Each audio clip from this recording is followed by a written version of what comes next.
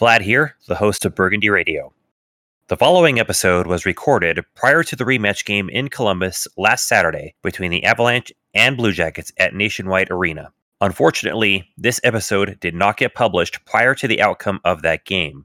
As a result, this conversation may seem slightly dated given the outcome of that contest, but we hope you enjoy this episode all the same. We thank you for listening, and with that, let's start the show.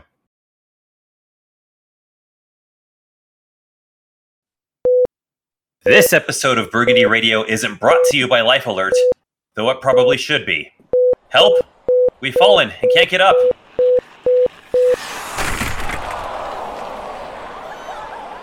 Works it in for Voracek. He's got room. Centering pass blocked away by Byram. It's up and out of the zone, and here's Nazem Kadri. He's got a 2-on-1 with Byram. Kadri racing down the right wing. In to Byram. He shoots and scores! What a play by Nazem Kadri, and what a read by Byram to jump into it to give the Avs a 2-0 lead. And after 22 years, Raymond Mark! Greetings, one and all, near and far, reaching your ears wherever you are. Welcome to Burgundy Radio. I am Vlad, your host of Burgundy Radio. Joining our starting lineup is Earl06. Hey Earl, how have you been? I've been wonderful, Vlad. Thank you. And accompanying us tonight is Tiger Vixen. Jackie, how goes it? Pretty good. So it's been a little while since all of us have gathered around the digital airwaves to discuss all things Avs. Back at that time, the Avs were about to embark upon a stretch of 4 games in 8 days and wrapping up their 3-game road trip at Tampa to face the Lightning. So to briefly recap, they defeated the 2-time defending Stanley Cup champion Lightning by a score of 4-3. Cale Makar getting the shootout winning goal. And something that we haven't seen very much of this season for various reasons. The entire top line chipped in with goal scoring. What do you two remember from a game that feels so very long ago? Yeah, I guess it was almost 2 weeks at this point. I remember they did blow the lead. So that was a little distressing, but it just, of course, everything feels better when you win at the end. And it was cool to see Makar score in the shootout. I believe that was his first ever career shootout attempt. So pretty cool for him. And then it did sort of kickstart him playing a little bit better. There's theories if his wrist still hurts. Was it confidence? Was it just because he hadn't played and he sort of needs to get himself going? So it was nice to see him put the cherry on top, and then they finally got a win. Because I remember in our last show, it's a little depressing talking about 3 losses. So Yeah, just to get a win and end the road trip on a high note, beat the defending champs, all that was perfect. yeah. I mean, I think they needed that game for confidence. The Florida and Washington games went really poorly. There just wasn't a lot of positives to take out of it because at that point they still were so inconsistent. It's just so hard to diagnose what's wrong or how to fix it. And I think the Tampa game, even though they were still pretty inconsistent, they showed that they could raise their level enough to compete. And that started a little bit better play, and over the 5 games since, they've really done a lot more with the little they have. I believe that was the first time we got to see Darcy Kemper in shootout action for the Avs this season. Yeah, I think he did all right. If I remember correct, I know he let in at least 1. I don't remember if it was 2, but he looked okay. I guess probably average. We'll see. The Avs tend to not have a lot of shootouts, so we might not see it a whole lot. Because they lose a lot in overtime. Foreshadowing.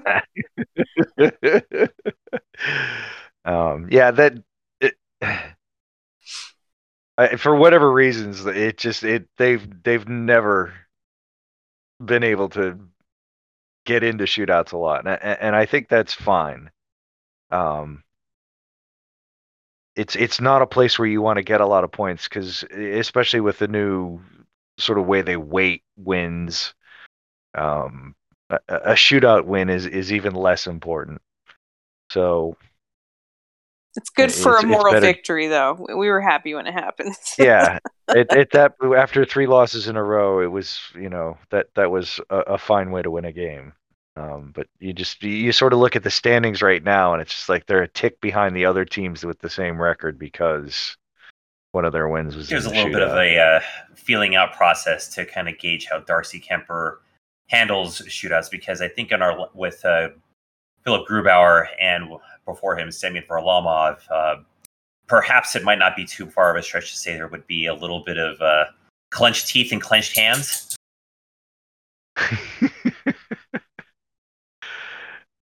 It's I don't know. I think it's just so much luck.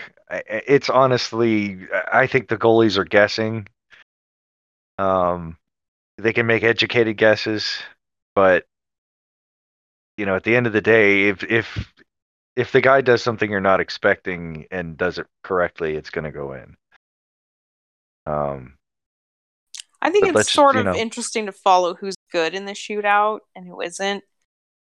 As far as shooters, yeah, like they yeah, selected Berkey to go. I think he'd only had 2 career attempts, and like usually the pure shooter types are not the shootout guys. It's usually the ones that have a move are the ones that do better. So with going in with Makar, you just really had no idea what exactly if he was going to be good at it or not. And obviously, you need more than a sample of one, but just even convert at that point is, a big credit to him. Yeah, just looking at the list of all the Av shooters from that shootout series of rounds, you had Nathan MacKinnon, who his shot was saved. Mikko Rantanen scored in the shootout. Burakovsky missed. Landeskog scored. Kadri missed. And Makar with the game winner. I remember thinking, like, oh my God, who did they go to if it keeps going past Makar? Like, we're getting into Jost Compher. yeah. Sometimes exactly. those are fun. Like, I remember when Max Talbot won shootout, was like 10 rounds in or something. And it's great to see like those guys do it, but you also just kind of want to get it done with your talent. Like Mikko and Landry both are usually really good. MacKinnon seems to be dependent on whatever move he chooses. Like it could either work or not. Like when it doesn't work, it just looks like an awful attempt. And then when it works, it's true. But when it works, you're just like, oh yeah, well that was Nathan MacKinnon. That was easy. But yeah, it's just sort of like he picks the move, and then if the goalie reads it, it's just like, well, put that one in the bin. Point about luck. I think one of those goals that the Avs had ended up hitting the post and bouncing in off Vasilevsky to actually count. Yeah, that was Mikko's, yeah. That would be Mikko with the butt goal. All right. And that would be the last of the top line that we would see all contribute in one game as well as that, because 3 nights later, the Avs would come home to face the pre-Jack Eichel era Vegas Golden Knights in a game that could only be described as hockey's version of The Walking Dead. And the Avs would lose that game by a score of 3-1. Makar being the only goal scorer that night. Now, I missed most of the shenanigans in the first period. By all accounts, it was just all out bad. But what I did see over the course of the remaining 40 plus minutes was certainly not much better. I need to try to recall this one. It just seems like the playing Vegas pisses you off for no good reason. It was a lot different feeling than in the playoffs. Just because you did have sort of the hype of playing, yes, your former playoff foe and sort of last season's direct enemy. But it's like they're not in the same division this year. Vegas is a little bit depleted by injuries, and then they've had some personnel changes even before the trade today. they're not quite where they were, but they still have that same sort of, grind it in your face attitude. Just that they, for no good reason at all. Okay, this was the game where they gave up the first goal 2 minutes in. So, and then they gave up a shorthanded goal. So, this was just, them trying to build off the Tampa win and everything, trying to get some momentum. It was just exactly what you didn't want to happen. I think I remember the shorthanded goal was it Comfer gave Makar like not a great pass, like Makar kind of turned. Yeah, Makar turned it over, but he really wasn't in a great. It was spot. A buddy pass. Yeah. Yeah. And then Comfer sort of got back and didn't do much to back check. Yeah, I remember that too. How Comfer, like he did a good job, like booking it and staying with his man. But it was like once they got to the net, he just thought his job was over. Right. And it wasn't. Nope. And then Makar stops like right in front of Kemper. And it was like that didn't help either because like it almost kind of like impeded him. And yeah, the game was kind of like over at that point, which is sad because it was just 10 minutes into the game. But yeah, the way that they weren't scoring, just you knew that they couldn't dig out of that hole. Plus, Vegas is good with the lead, right? Like they play that heavy defensive style well, and they're not going to give you much. So when you spot them 2 goals early, it's game over. And Makar did then score his real goal in that game. So after the shootout was, of course, not like a real goal. So he did score. I can't remember the play though right now. It was from McKinnon and Byram, which of course I should remember that. But it was a tough start for him. But I think continuing on the theme of Makar digging himself out of the hole, the goal helped him because, as we'll get on later in the week, Makar definitely started getting better. Right. Again, it's like you compare sort of the Tampa and Vegas games to what we had seen with him in the Florida and Washington games, and it was, you were like, okay, this is actually Cale Makar now. Do we think that because he started playing with Byram, do you think that helped Makar out specifically? Like they've been a good pair together, but do you think that helped Makar any, or it was just more coincidental? I mean, I definitely think it's whatever was wrong with him preseason was definitely getting better as time went on. He was gaining a little bit of confidence, but I just think that Byram was the kind of partner he needed. He needed someone that was going to be, playing well through all 3 zones, and I mean, this sort of goes off on a tangent, but it's like Sam has not looked good this year, and obviously, he didn't play in that game because of the hit from Stamkos at the end of the Tampa Bay game. Oh yeah, we didn't even talk about that. Which was horrifying. To get hit like that, especially in 3-on-3, which like never happened, and then like it was a dangerous hit, especially after Landy's suspension, and then nothing happened. Right, and it's a cowardly hit because you're not going to get penalized for it.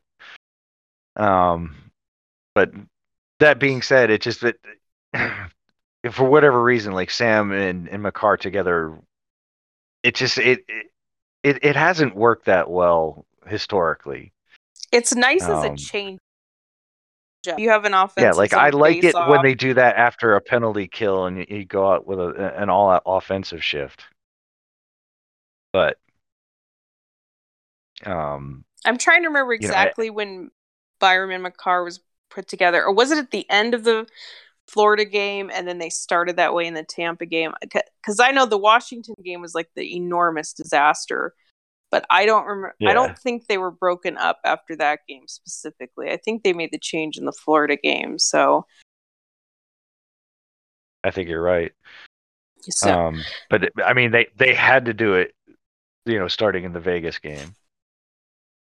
Yeah, well, yeah, they had to because Sam wasn't playing, so that's when those two definitely played a ton together. And Yeah. And I do remember And that even though it was largely a garbage time game, they played well together. They created a lot of chances. Analytically, they've been amazing together. So, I do remember that they were good in that game, even though there wasn't a lot on the scoreboard. And I think we've always said that sort of when you look at the talent pool of the Avs defense, you look at Makar and Byram together as sort of that's what you would want as your top pair, going forward long term.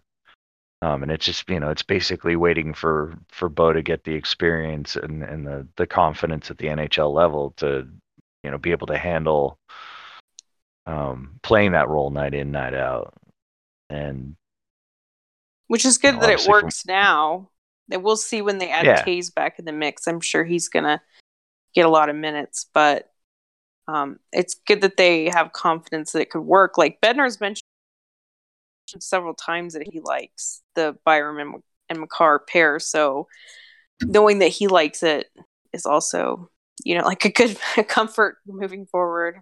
Yeah, I mean, it's always nice having two lottery picks on your blue line to playing together. I mean, who wouldn't want that? But yeah, I mean, it's just that that is your most talented pair on paper. And again, it's one of those things when you say like 3 years from now, it's like, yes, that's exactly what you'd want to see is that would be a dominant defensive pairing. But it's like, it doesn't even have to wait 3 years. Like they could. No, but I mean, just imagine when both those guys are experienced NHL players playing together. I mean, that's like two Norris candidates playing with each other. And sure, of course, it'll get better, and Byram will get even better, but it is crazy that they can play like 20 plus minutes together already and win. Yeah. I wish I could remember that goal. It's sad that I can't think of right now that Makar goal, but whatever it was, I'm sure it was nice. It's a little. I just went back to look at the timestamp, and that one came just seconds before the end of the second period. So that, I don't know if that would have short-circuited any momentum going forward had it, based on when it was scored, because you're heading straight into an intermission, and you can't really build necessarily on that at that point. But maybe if it does seem to always be a momentum changer, though. Like if you score, you give up a goal at the end of the period. It does feel like, like the other, whoever gave up the goal, they were so close to just getting out of the period at whatever the score was. And then it's just like, you just couldn't do it for however many seconds. We'll just pick an arbitrary number. I'll say 3 minutes earlier. That could have probably given the Avs a little bit more life on offense, and then given them something more that they could have chewed on in the intermission before coming into the third.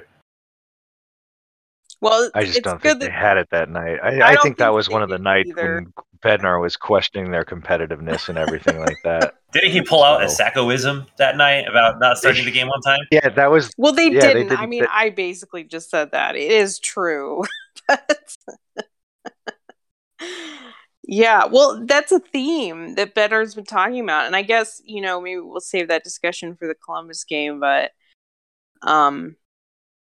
like the injuries and stuff is something they can't control, but they can control how hard they work and how competitive they are. And we know Bednar loves the battle and the try hard and everything.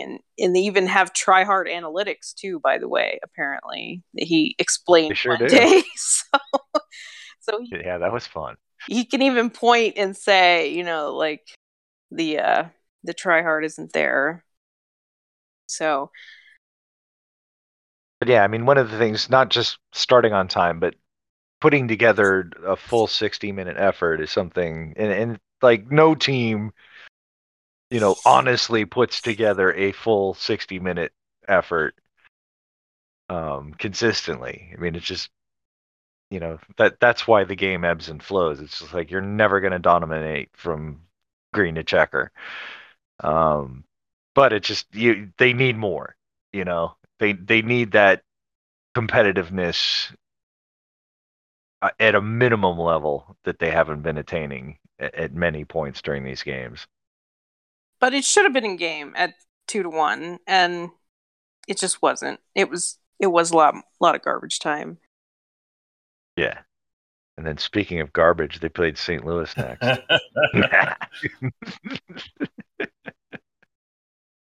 Avs hit the road for that game in St. Louis, and they would defeat the Blues by a score of 4-3, getting a small measure of revenge for what happened on Pierre Lacroix night a couple of weeks back, rather. GT Compher would score twice in that game, and markers also coming from Nazem Kadri and again Cale Makar with the game winner. This was the one where Mikko was like suddenly not in the lineup. So, well, and we saw, and obviously the Sam hit was obvious, and in the Vegas game, like Mikko got slammed into the boards, and I thought it was the Tampa game that he got more beat up. Like when he hit his face, like he kind of got hit in the corner, and then he just basically hit his face and fell down. Right, I was thinking about that. Yeah, they're claiming it's lower body. That's why I didn't think that was it. But I remembered like a couple, and then it was another one too. There was where he accidentally somebody, and then I don't know, was it some Tampa people were saying, "Oh, he's trying to do that." I was like, "Come on, Mikko Rantanen is trying to knee somebody. Give me a break. Like he'll break himself doing that." Right. And I think there was one other time too where you're just like, geez, at the end of the game, if Mikko's not dead from this, we're lucky. And then he wasn't, but then he was. Something happened in the Vegas game.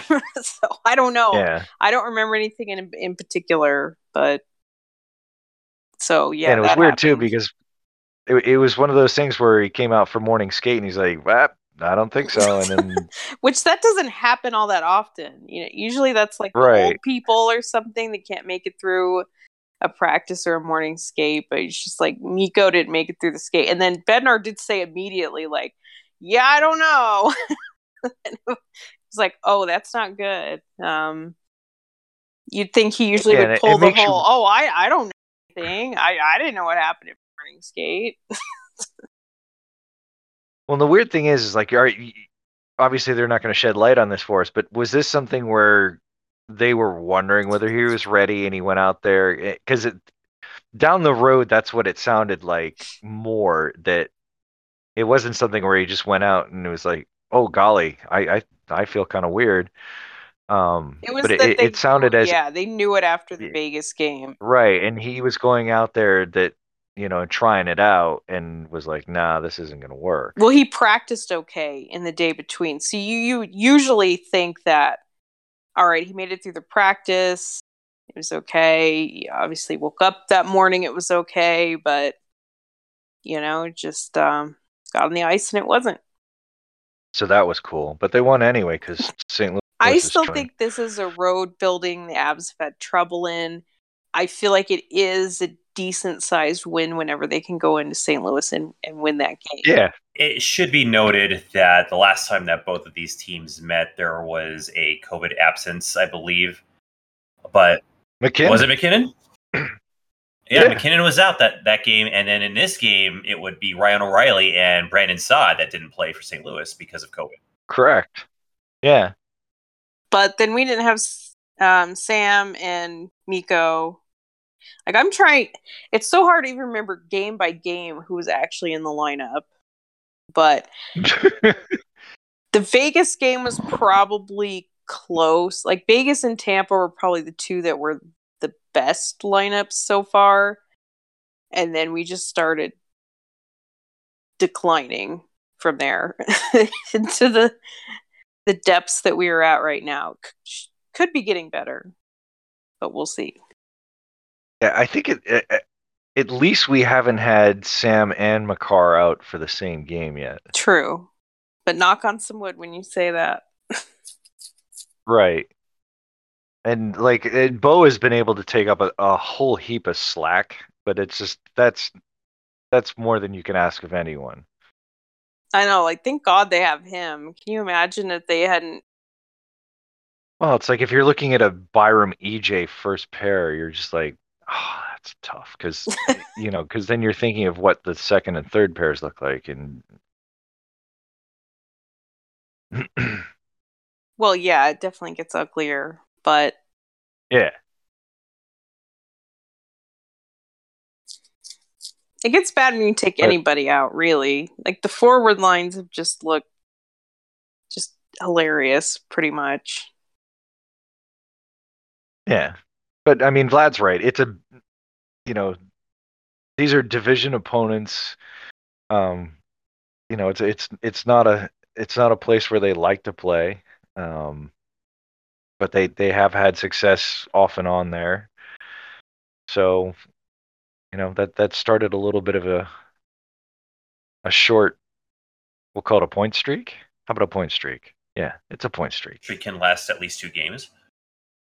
From what I remember, they played pretty well in this game. Like, looking at it, Yeah. they outshot him 42-18, especially after the previous games where they were having difficulty generating. Now, of course, they had 5 power plays, which helps that a little bit, but they gave up the first goal of the game again, but it was good to see this one where they didn't let it get them down.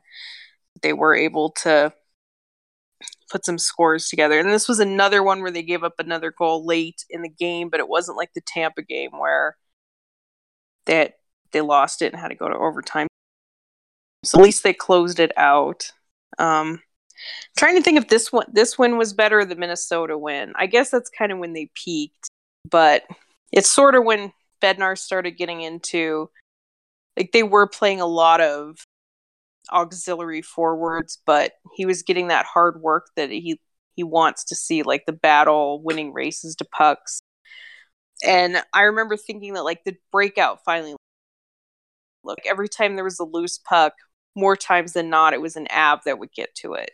So, like, they weren't getting stuck in their zone and things like that. So I don't know, for whatever reason, why it finally clicked in this game. I guess Earl's theory that just St. Louis sucks is why. Yeah, and I mean they suck, and not having radar and saw it, I mean that definitely hurts. But it was like 'Cause a it's like, cohesive effort. Like, I think this was the game where you felt like everybody basically played pretty good. The thing that really stood out to me the most would be when, right after Braden Shen cut the Avs lead to 3-2, and then 40 seconds later, Cale just ripped a bullet past Jordan Binnington to reestablish the 2-goal cushion. And I thought, there's no way the Avs are going to blow this after that play. I thought that was the exclamation point on that game. Oh yeah, it's just such a momentum changer when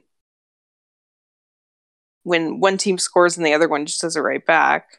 And then continuing also the theme of Makar getting a little bit more comfortable. He's scoring, he's contributing more, things like that. We dialed outside to 8-7-7 goal now twice in that game, once on the power play. It is true, Comfort scoring goals. I still don't love the way that he's playing. He's not very good at 5-on-5. He's not very good defensively, but sure, I'm not going to deny the guy has put the puck in the net, and it's helped them. Like, if he can keep it going, if he can get 40 goals out of the sky, I mean, that's awesome. But I think at some point, guess what? at some point, his 5-on-5 truth is going to come out. You just hope they can wring a few more goals out of him. But I think he is trying harder, especially in the offensive zone. He's getting in good positions. He's getting good tips, like the one we'll talk about in the Columbus game. I mean, that was a really nice play by him. So I'm not going to say all that stuff doesn't matter. It's just, it's not going to really continue. But maybe if he gets all those power play 1 minutes, I mean, he'll get something. To wrap up the divisional portion of October, the Avs would defeat the Minnesota Wild on home ice at Ball Arena by a score of 4-1. Gabe Landeskog would score twice, including an empty netter during some Kevin Fiala-induced shenanigans on Nathan MacKinnon. And Eric Johnson and Nazem Kadri would also pot a goal each in that game. This one, I think we really got to see the Avs play a game where, again, they went up against a top team positionally in the Central, but they didn't seem to be lacking in any sort of area of the game. It looked like they played a really solid game. Maybe for the first few minutes, it was kind of tepid, but once they got that first goal by Landeskog, they pretty much just had this game in their hands for the rest of the way out. Yeah, I think Minnesota's I thought this was a good test because I think they play a good team, a good defensive game. I don't know. I'm kind of wondering if they're fraudulent as well. But I do think this is a really good win because, obviously they're, I think they're more talented or have more potential than St. Louis. They're probably more of a threat for the top of the division. Not that we're anywhere close to that right now, but you just wonder, like with Kaprizov and Fiala, supposedly their major scorers struggling so bad, and I think we kind of witnessed what they look like when the coach is tearing his hair out. They've got some flaws, and it, it's more of the team building variety. You just wonder like how that's going to play out over the whole season. Kind of looking at some of the Wild media is they want their stars to show up. Like for them, that's the next big step. Is they've paid Kaprizov all this money. They want Fiala to be more of a star. And when they play a team like the Avs and it's like the stars take over, this was like Landy's game where he played really well. So it's just, it shows them what level they have to get to. And it's nice when the Avs can stop that. But, this was also another good team win. We're still, at this point, we're playing forwards like Magna. We have McDonald as a forward. Things like that. It's still not pretty in the bottom six. At least they got Sam back in this game.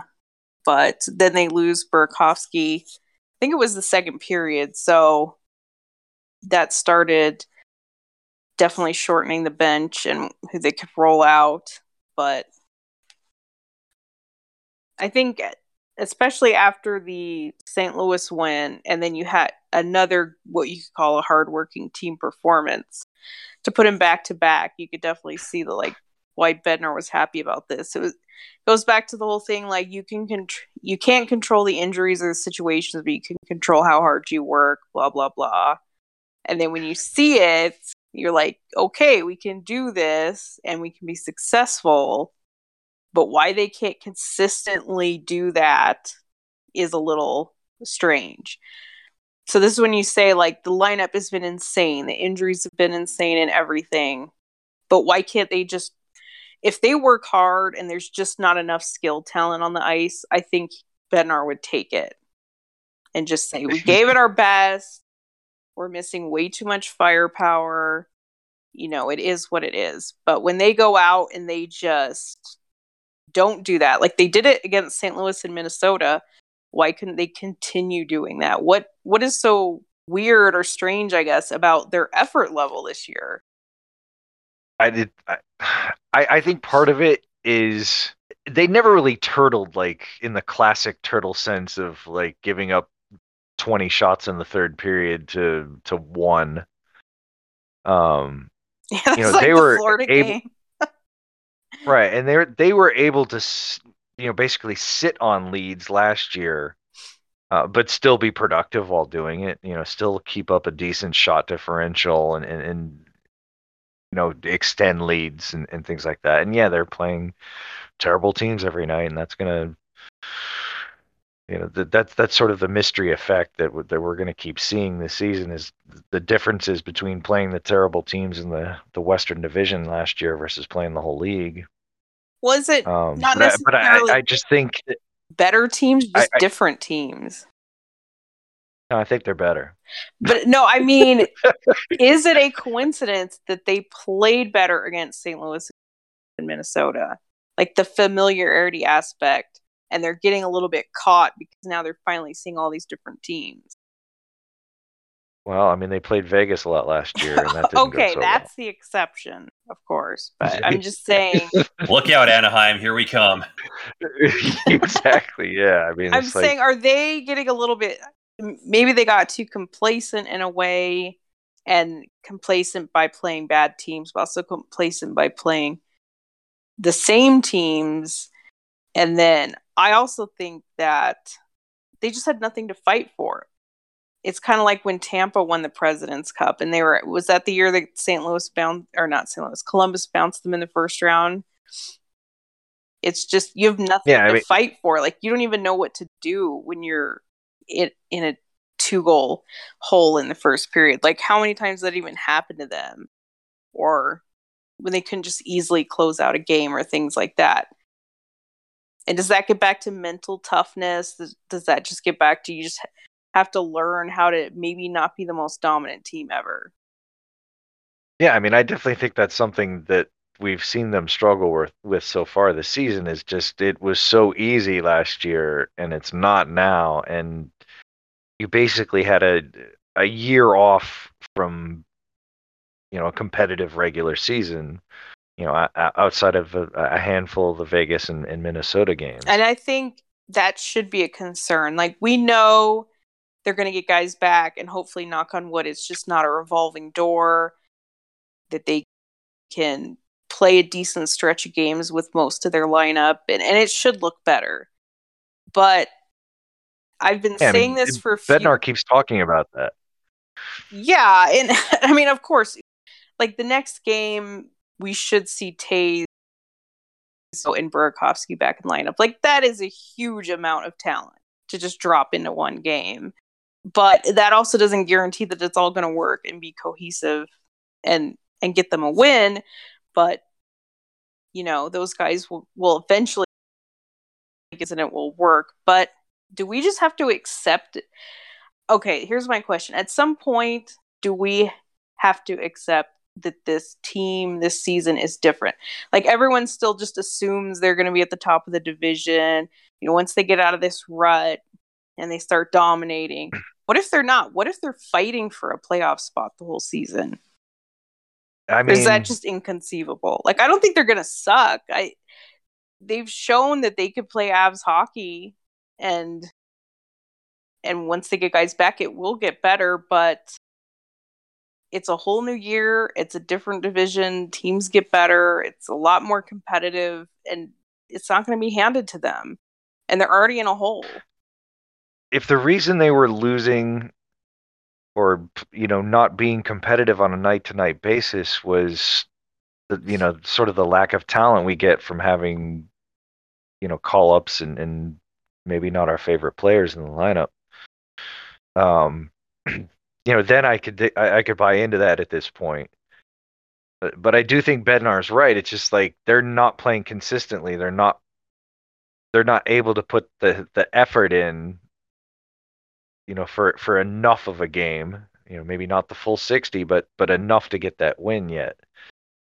But isn't it the opposite? Like, if it's all the bums that are losing you the game, then you say it's a talent problem, it's a roster problem, or whatever. But when your top players aren't playing well consistently, why can't they do that? Like, aren't they supposed to be better 9 times out of 10? Because it's easier to blame the coach. Well, I mean, is what you're saying, like, do you think there's something different with Mikko, Mac, and Landy and Makar and all their top players that makes the team different? Or, is it sort of the fact that they're in a more of a one-line team again? I don't know, because it is fair to say they all haven't played together, basically. But individually, you can say all those guys pretty much haven't been good enough. I guess at what point do you judge somebody individually regardless of what's going on around them? Like, I get they're going to get leaned on more, they're going to have to carry things more, but I feel like it's not just they're giving their best effort and they just can't make miracles. It's that they have been bad themselves. Like, they're getting better efforts and performances from the depth guys to the best of their abilities. And it's just the top guys have all had pretty sad performances, I think. Like, they've all had good moments, but if you look at, say, who's supposed to be the top 5, 6 players on this team, they all haven't been good enough this season. I mean, what are you judging this on? Just like, full performances throughout games, or certain situations, or I mean, like, what specifically do you think that line, or those guys, when they're matched up with whoever might be the wing de jour? Well, it gets back to like the Um, effort level. Like, I just think MacKinnon just doesn't care half the time. Like, if it's not a good game for him, he just gives up. I think Landy, for the most part, no, it's true. I think Landy, for the most part, but there's just some games where his brain's off. I think Mikko's probably the more consistent in a way, but then he gets into just weird things where he can't stay on the puck, or I don't know. He gets through these like weird physical ruts, but I think mentally and more what he's trying to do is more consistent. Then you have Makar, where was it just this injury? Was it confidence? Does he just need to get going? But he was like actively bad for 4 games and then started getting better. And then Sam, like, I don't think he's been the catalyst of bad, but the bad around him isn't like helping him get into a groove either. So, it's fair to say he hasn't been that good either. So why are all these players individually bad? And I don't think you can just say, well, there's been somebody missing all the time, so that's why MacKinnon gets to suck at least 50% of the time now. Like, that's not an excuse. I mean, I think part of it is that the teams have a strategy for playing the Avs, and it's to basically isolate whoever is easiest for them to neutralize. And it's like, if you can neutralize MacKinnon to a point, and it just say let the rest of the team beat us, that's not a terrible strategy. It's like, if you can take MacKinnon and Makar and get them off their game, you'll take that. um, I do think there's things that teams have been doing tactically that maybe the Avs coaching staff just isn't ready to counter yet. It just seems like once you get MacKinnon frustrated, the other team's won. And maybe that's it. I mean, maybe that's something that the coaching staff is trying to work through with him, because it's something I know that frustrates the hell out of him at times. Like, he definitely gets picked on. He definitely has a guy that tries to shadow him on the power play all the time. He gets double teamed a lot in the offensive zone, and it's just, if you're a player of his caliber and you're going through that, you have to figure out a way that you could still be effective when the other team is just focusing on you relentlessly. And it's definitely frustrating. And I don't know if there's a great answer for it. I guess the best answer is, make guys like Mikko and Landy and Makar beat you if you're going to focus on Mac. Or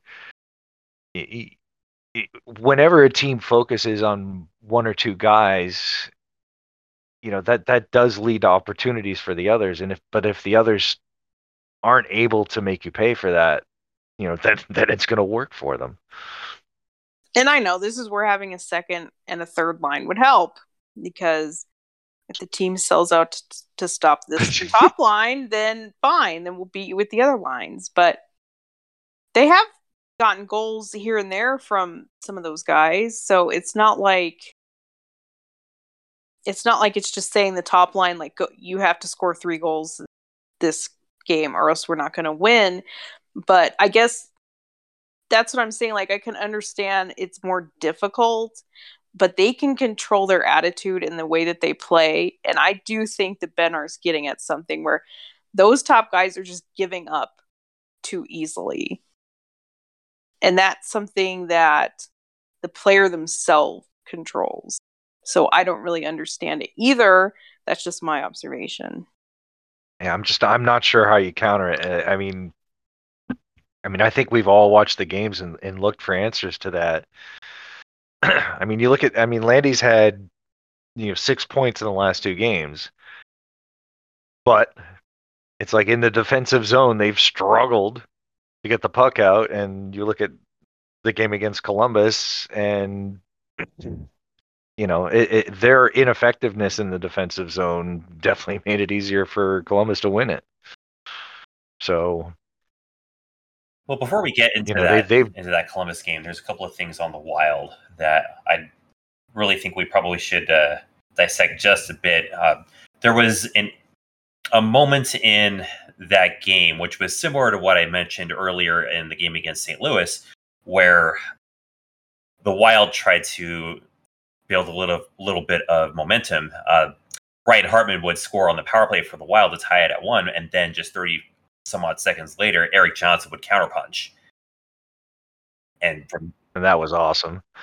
And that was pretty awesome to see, because after 14 months off, it's a nice feel-good story for EJ to contribute. And I'll just use that as a blanket term. Well, having had that extra time to be ready for this season. So that was something that I think all of us as fans were pretty happy to see.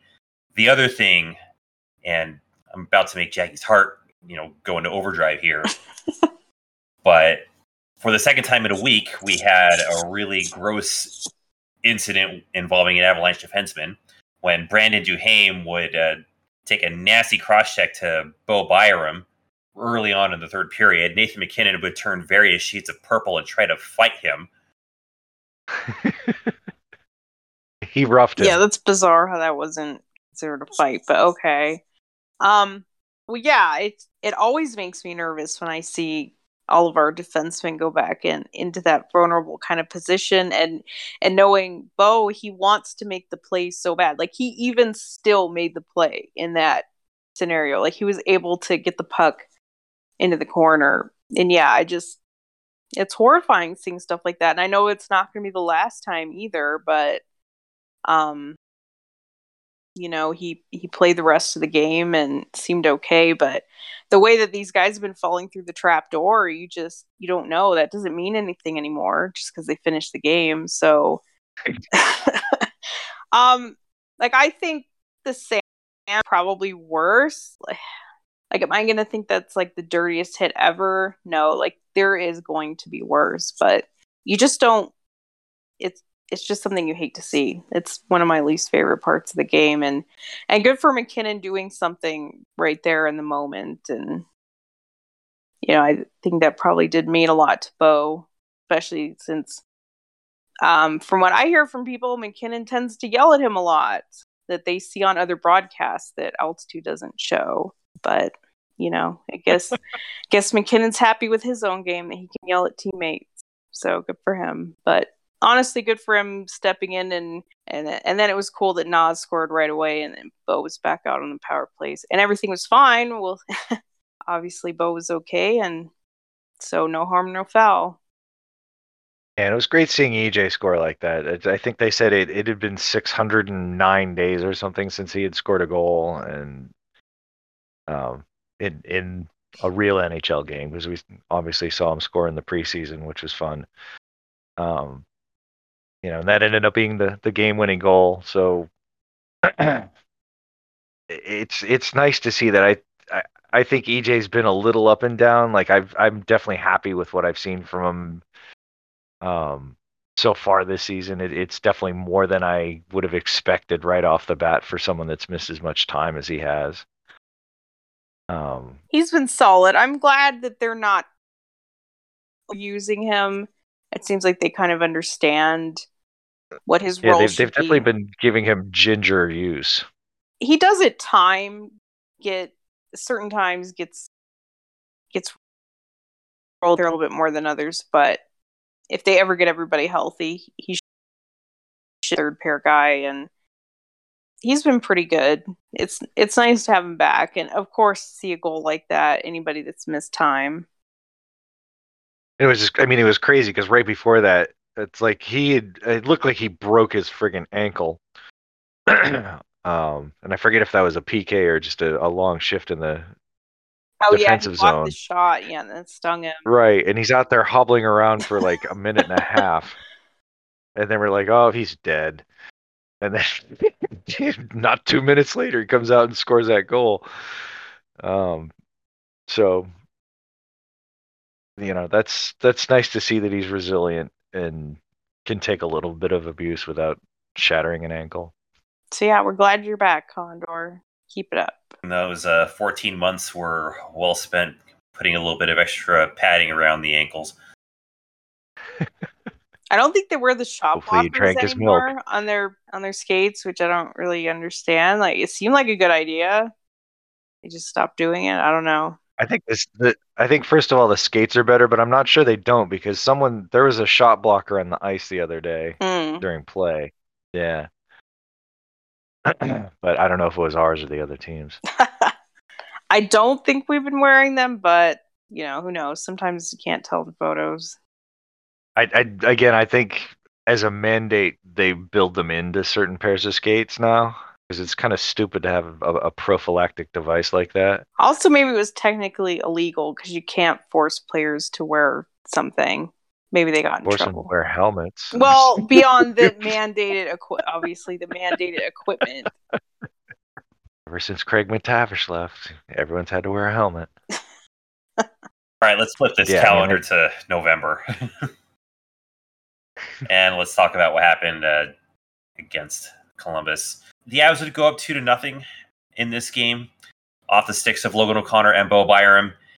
And then they proceed to turn the lights out. And within the span of 8 minutes in the third period, surrendered 3 of 4 unanswered goals, only to see JT Compher and Bo Byram with Johannes Johansson on the bench pull the game even at 4 before Jake Bean would end it on some bizarre goofballery on defense by the Avs in overtime to put this thing to bed. This one, that's a very kind way to put that. Well, the reason why the other games are harder to remember and some were like 2 weeks ago, but this game, I don't know, is going to stick in my mind, I think. I guess we'll see when time passes, but I was there, so there's definitely a colorful perspective, let's just put it that way, of seeing a game like that unfold in person. Does Car Crash come to mind? It was more of like a roller coaster because the good moments were so good.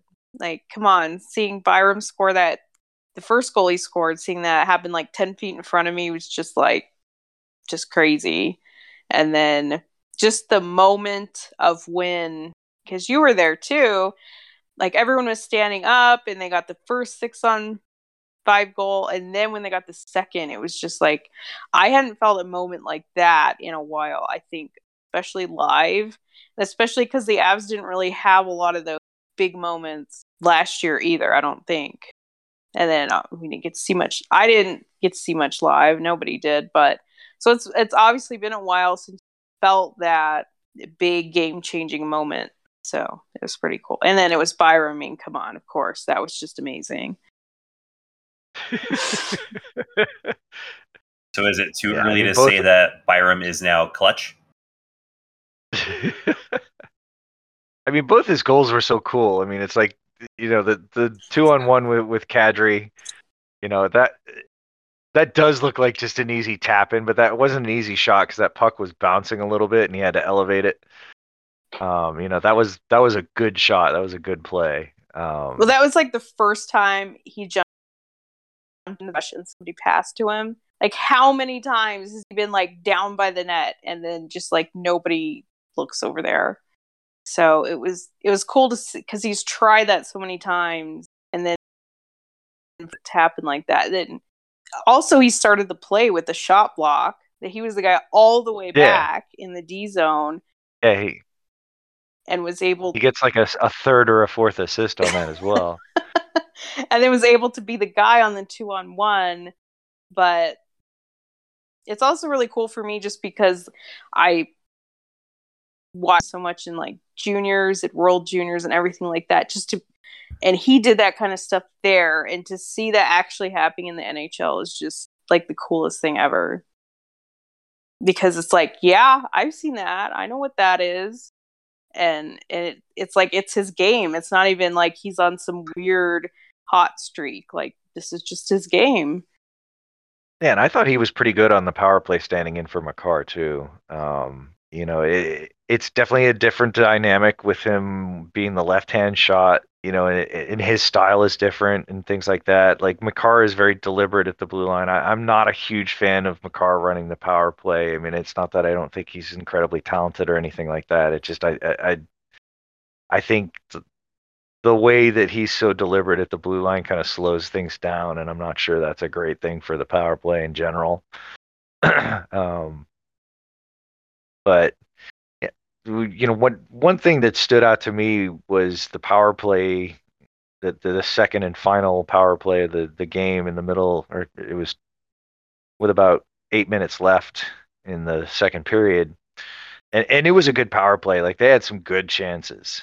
Landeskog had a really good chance from where Comfer has been playing at the bumper spot. And, the top unit stayed out the full 2 minutes. And what Bednar ended up doing is, instead of what you generally do, is you put your shutdown line or fourth line, grinders, whatever, out on the ice after a power play. And usually the guys that were on PK, they will put out their top line and try to score, because it's generally a time to try to get the momentum. And what Bednar did is he basically put the second power play unit out there with Erik Johnson instead of Kiefer Sherwood, so that they'd have two defensemen, and they just got trapped in their zone for quite a while, and ended up giving up a goal to make it 2-1. And that was a huge momentum shift in the game, and that carried over into the third period, where Columbus came out and had all the energy. And I think that was a big tactical error by the staff. It's one of those things that they probably didn't think that much about, but that was the wrong tactical move at the point, and I think that started the momentum for Columbus. I feel like it changed there too. Like, a lot of people are pointing at when the third started. And yeah. I agree with you that it really was after that power play. But for me, it felt more like an emotional swing, because the Avs thought they scored on that power play. That Comfer had shoved the puck in, and being there at the game and seeing it live, it seemed like maybe they had an argument, because they were showing the angle and the puck was maybe over the line and everything, and like Comfer's asking, he's like pointing up, like asking for them to look at the video, and it just seemed like they weren't prepared for that kind of swing. So I was a little bit confused, like, because it looked like on the angle it was okay, and then so you just didn't quite understand why they weren't challenging it, because at that point they would have gone up 3-0. They probably would have just won. Yeah. I think that upon watching that play, and even watching the replays that they did show, I felt that even if they did take a look at it, they would probably say that they didn't have a conclusive look. So to me, I felt if they did try to challenge it, they probably would have just wound up right where they were. And right. Because one of the replays they showed on TV, it was pretty conclusively under Korpisalo's, either skate or bottom of his pillow there. And it's tough, because yes, that's not, complete and total control over it, but that's generally considered a freeze. And you want that, if that was JoJo, you would want that at the other end.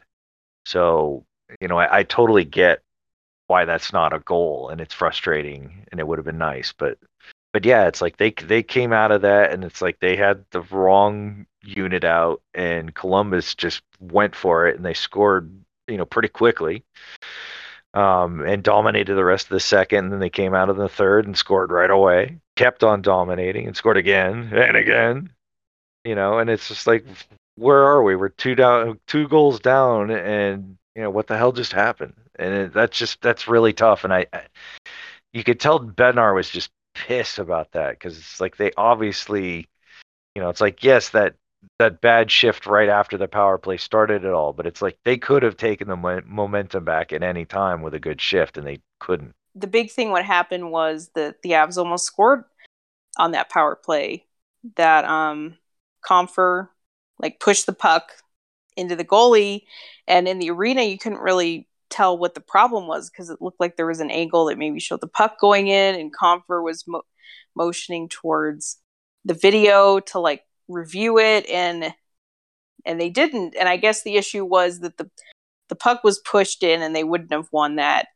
And I agree with that, but I think maybe that started an emotional letdown. Like Earl said, it wasn't the top line guys that gave up the next goal, but I think maybe the whole team was a little bit bummed out, because if they had gone up 3-0 at that point, the game was probably over. So to go from that kind of swing where they thought they almost scored, and then they give up another goal and it's 2-1, and even though there was the intermission, Columbus had that momentum, and then they were able to come out in the third period, and they were ready to fight, and the Avs weren't.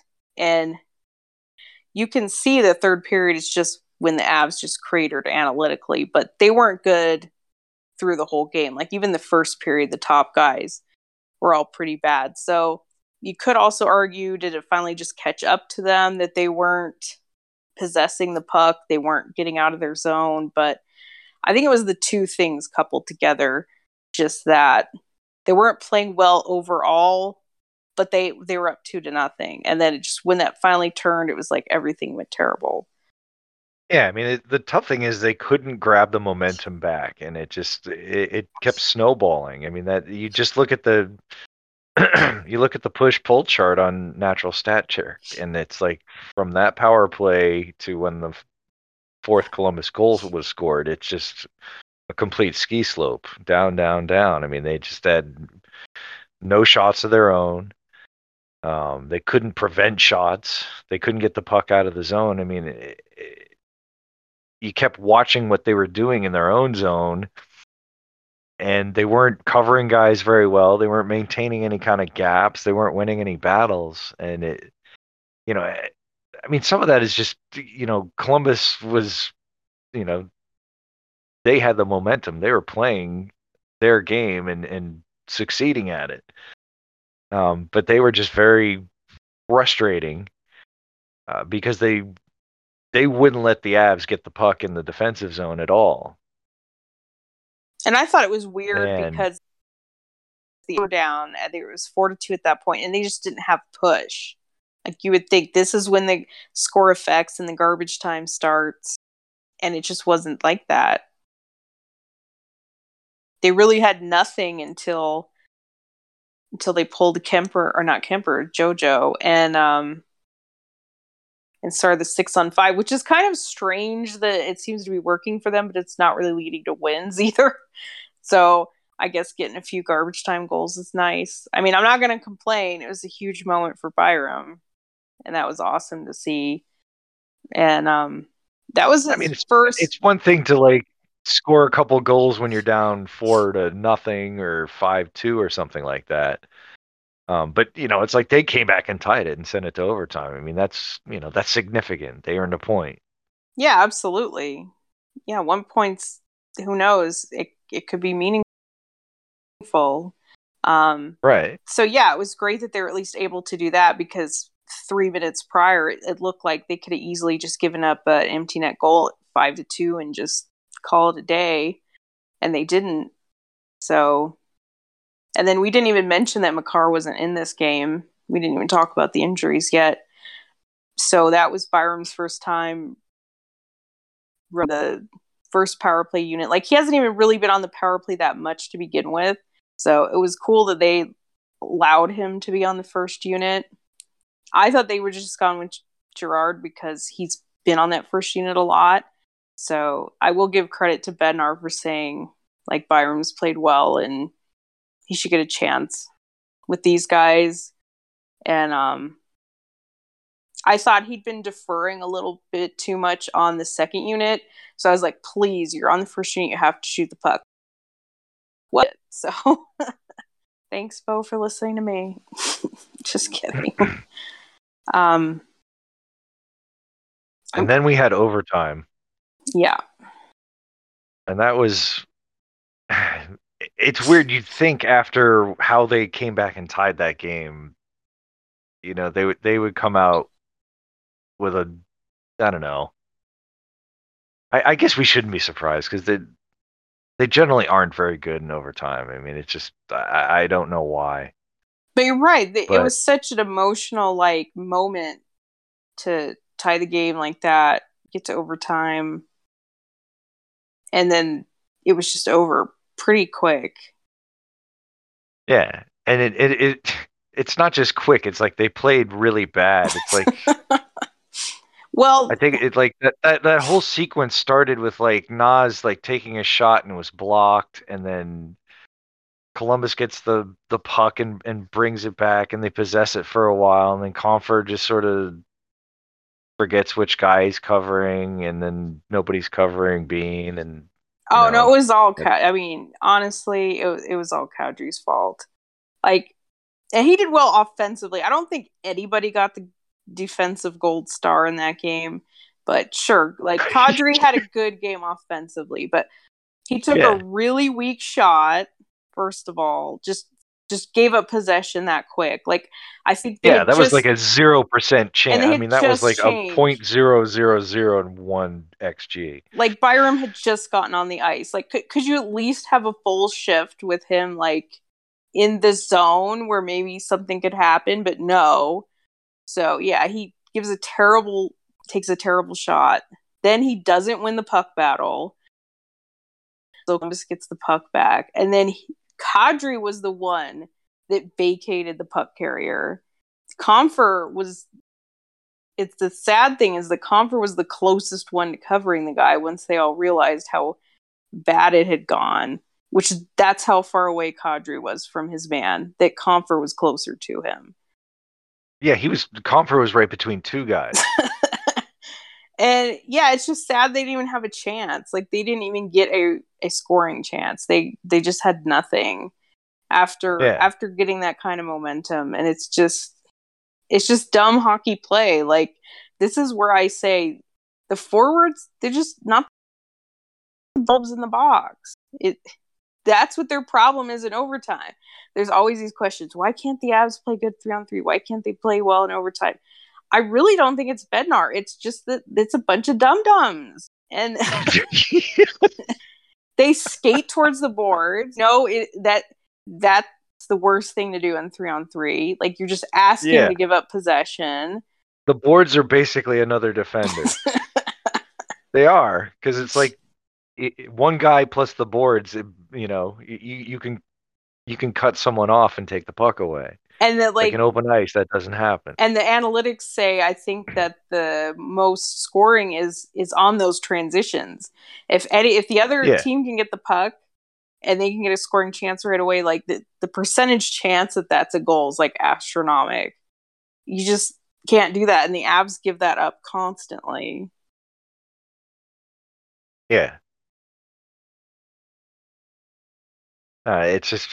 I mean, we've seen it so many times in overtime, and the personnel change to a degree, but it's, you know, the outcomes are very similar. But, you know, it's at least it's not a division opponent. I mean, overall, I was still kind of happy with that game because I liked seeing something of a fight back, even if it was pretty contrived in a 6-on-5, but they had to get 2 goals. I mean, come on. When you notice both of those goals at the end were scored on face-off plays.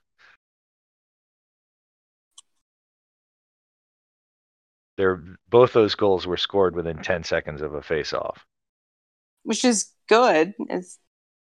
It's good if you can actually get set up and get it working. I don't know who won those face-offs. I mean, I know Comfer won the second one. Well, hey, kudos to him. I mean, I I liked think, his yeah, he tip. won the first one too. I liked his tip on the goal number 3. So whatever he's got working, he's got the 6 of 5 working. I'll give him that.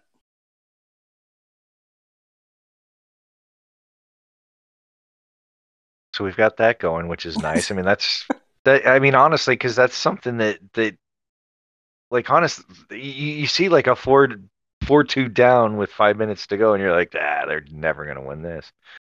Well, sure. It's one thing to get 1 6 on 5 goal. To get 2 of them is, yeah, that's a little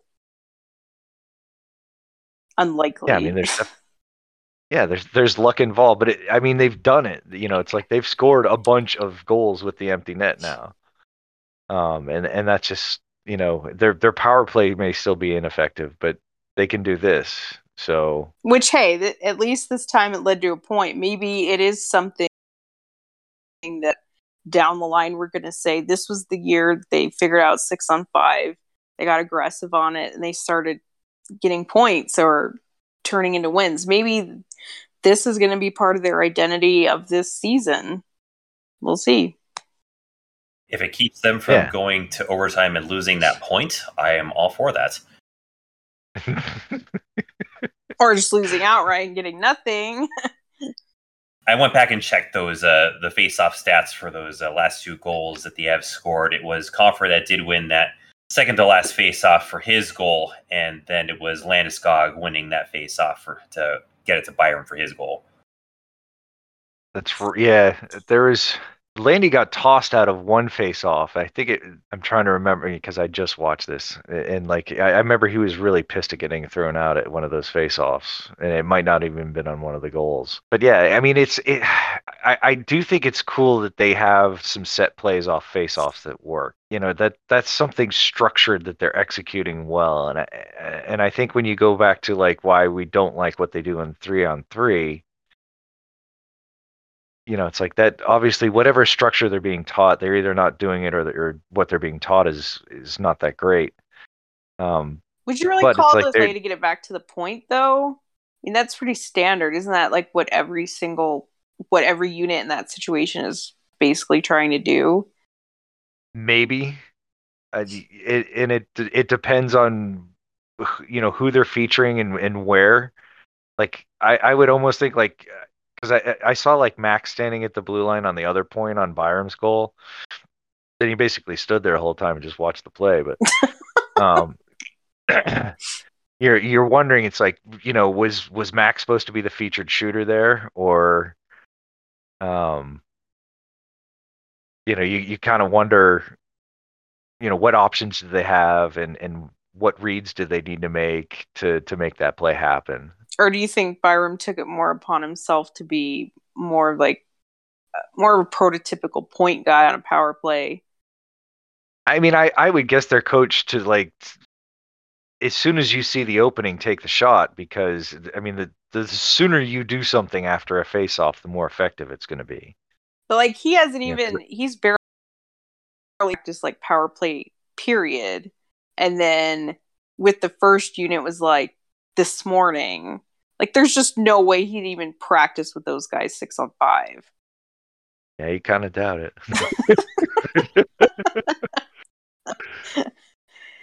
So maybe that does make it a little bit more incredible that it just was like his instinct took over. Yeah. Well, it's the vision too. I mean, it's important to have that opening. It's like if he had just shot it and it bounced off like 3 Blue Jackets, I mean, that's, Yeah, or bounced out of the zone. Right. It's knowing when that shot is open and taking it that, that's pretty key. It's like anyone can be EJ and just smack it into somebody. And yeah, it's pretty cool. So I don't know. Maybe I'm overall more positive about it just because of how it ended up. But like I said, salvaging a point is something I think they can build on. It's just a matter of they've got to play better. No, I'm pretty positive on this game. I mean, honestly, other than about 15 minutes, I think they played pretty well. Like, I think the first period actually went pretty well for them.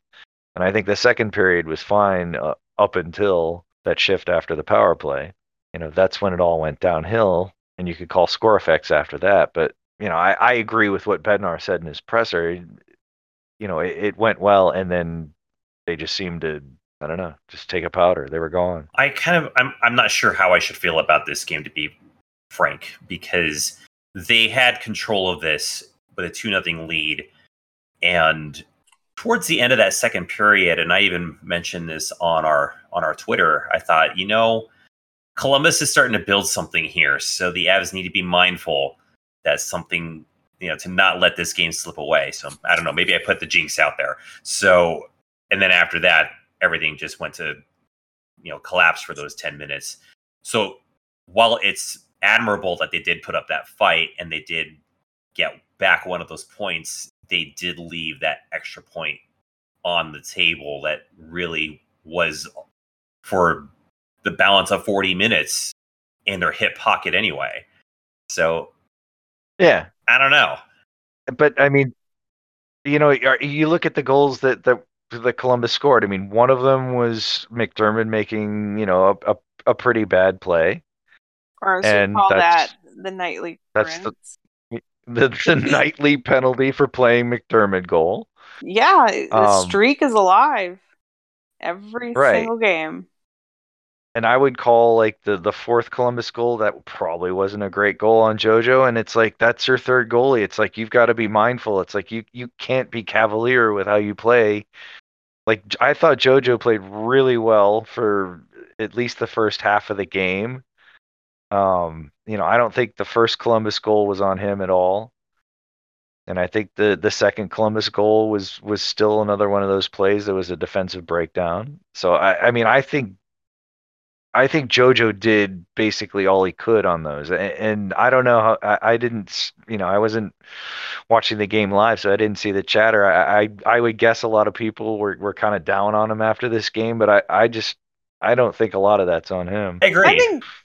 I think kind of half and half. I mean, after 4 goals, and like you said, the fourth probably wasn't the greatest. So at that point, you say a save would have been nice. Could we have at least kept it to 3 goals? But and if that was Frank or Kemper, I'd be kind of pissed at that goal. But it's like, it's JoJo. It's like, you've got to play better in front of a guy like that, because it's like, he's your number 3, and maybe he's your backup now. But still, it's like, you've got to find that extra gear to get the game back under control, so it doesn't come down to like whether your third goalie can make a save in that situation.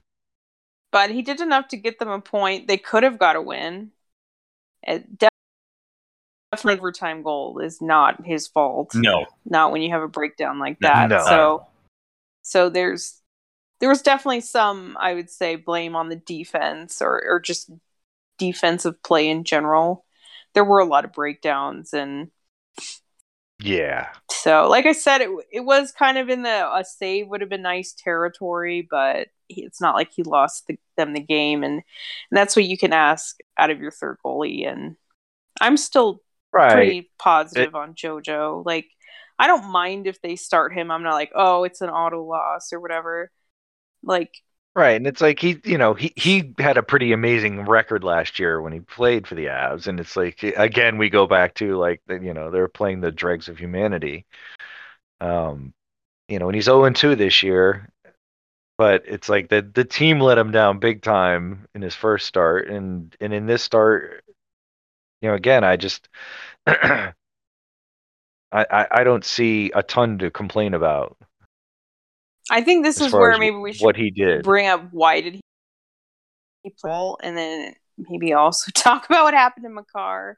Like, it's interesting that they play JoJo in this stretch where it's a pretty light schedule. Like, you don't need to work in your backup / third goalie when you have 2, 3, even 4 days off between games. Right, like they didn't need to rest Kemper here, or did they? Because now it would be a full week off, and usually you wouldn't want that with your goaltenders. Ideally, they play 2 to 3 times a week, I'd say. So He did get a little banged up in that Minnesota game. I think he definitely did. There was that one time, and I forget exactly when it was. I think it was towards the end of the second or maybe earlier in the third. I think it was something about Foligno. Did he like fall into him or something? Right, yeah. He fell on his leg, I think. Yeah. And he got up, he was kind of shaken up. But he continued playing and, obviously, continued on and won the game. And he's But practicing.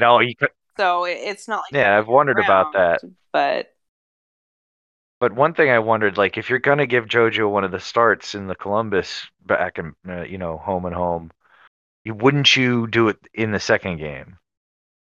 Wouldn't you want to play Kemper at home and hopefully grab the win there, and then if JoJo wins the road game? I guess usually, because if you have the win in your back pocket, then you already have that. You don't need You don't want to chase the win in the second game. So I'm not sure I agree with that, because if you're at home, it's easier to control, in theory, the matchups. So why not put your third goalie in a position where he's best able to be in an environment where he could get that win? I guess you can look at it either way. It's kind of like, would you rather go first? That's not a bad way to look at it either. Yeah. But I think the way Bednar usually goes is just kind of like, let's say in a back-to-back, he usually will start the starter in the first game, even though he probably knows in the back of his mind he's just going to play him in both anyway. But it seems like he does seem to follow the theory of, like, get the win first and then see what you want later. Yeah. So, I mean, again, that does bring up, like, was Kemper like a little bit of shaken up? And, we also saw with the Eagles that Trent Miner was called up from the ECHL and actually started last night.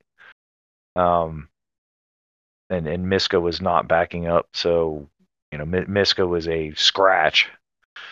And I kind of wondered, like, is that Miska being on standby for the Avs, or Miska had sort of a poor start before that, or are they just done with Miska? So it's tough to read that. That's why I was hoping to get a little insight. Which is why, right? Like, everything's on the table. It's that Miska didn't play well, and Miska got hurt, that they're getting rid of Miska, or because, like you said, if Kemper can't back up or whatever, somebody has to come up. So it's hilarious that one guy runs the gamut of the possibility from going to the NHL to being out of the organization, and nobody knows.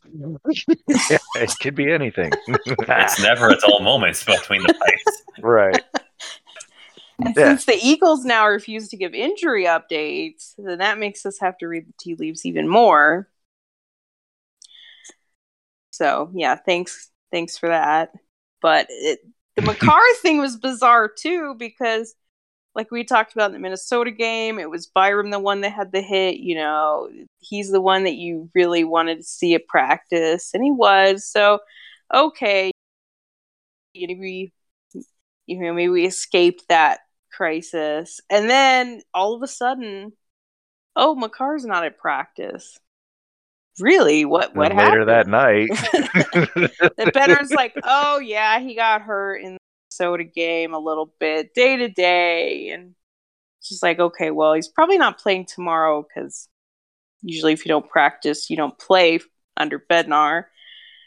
And then he just shows up on IR that night. And we know, we've discussed on this podcast how the Avs hate using IR, making transactions. And Makar went from day to day to IR in like 6 hours. Yeah.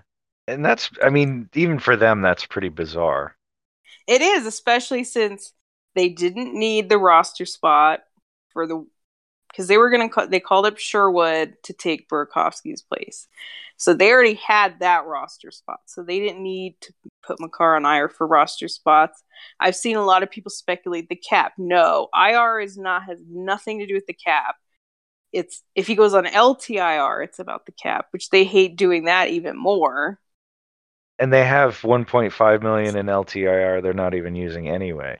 Right. So nothing that needed to be done immediately or for the next game, which usually is how they operate. Like, why put somebody on IR when you don't have to? Like, the Avs just don't do that. Maybe other teams out there just say, well, this guy's injured, we're putting him on IR. That's not what the Avs do. So, is it about getting Taze activated now?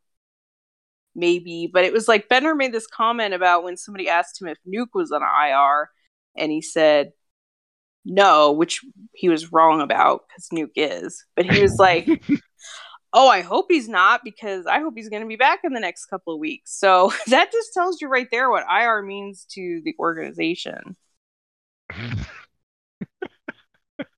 But allegedly, he said today, the best case scenario is that Makar plays after the Columbus game, which would be next Thursday, which basically would almost give him like 2 weeks off. So who knows? Maybe that's a possibility, or maybe that was just Bednar's wishful thinking. I don't know. Guess we'll find out. Next Thursday is home against Vancouver. It's just bizarre. Like it's even bizarre for them. Like, the Avs are very cagey, but they tend to follow a lot of the same patterns. So you can kind of figure out like what they're doing. But when they go outside of their norm, you're really like, what are they doing here? So yeah. So I don't know. And if they really do get Taze and Mikko and Burakovsky back in one day, that is a lot of transactions. But Mikko and Berkey weren't on IR either. So just a little weird. And now Couch week to week, so he's going to go on IR. Well, that's the other thing, is that what I said before when Mateau got hurt is call-ups going down is like the worst case scenario for your cap, because you can't get rid of those guys. Like, you weren't counting on paying them, and then you can't get rid of them. It's true. It's like the worst nightmare to anybody trying to control the cap. We had that for years with Brian Lerg and Ben Street. They just come up and get hurt in the first week of the season and be, Lerg blew his knee out one season, and then the next season blew the other one out, both on the NHL roster. Yeah. Getting hurt early didn't matter back then. Well, right, because they had so much cap room, but like, you can see that they're going to want to get off of LTIR when Francouz is available, which I know there's a lot of people that believe that it's just going to be like last year, but he has been seen on the ice. So I think he not with other skaters, though. He did have skates on his feet, though. So it's he wasn't playing with the other kids. But if you have too many guys, they're going to want to get out of LTIR at some point, especially when Frank gets back. But you can't if you don't even have enough cap room to cover all your injured guys at the same time. Then you just can't even get out of LTIR. So we'll see. The cap probably isn't very interesting to a lot of people, and it is very convoluted. But it's another way to track what they're doing or what they're trying to do. So it's just something to keep in mind. It affects who they call up. That too. Like, it does and it doesn't. Like, when they didn't call Maltsev up, that just wasn't true. But yeah, at some point, especially when you have a number of injuries, it's something that comes up. But while they're in LTIR, they're not trying to min-max day to day, because they can't accrue anyway, and then they have enough space for guys. But only so many. Then you have to put someone else on LTIR. Let's hope it's not Makar.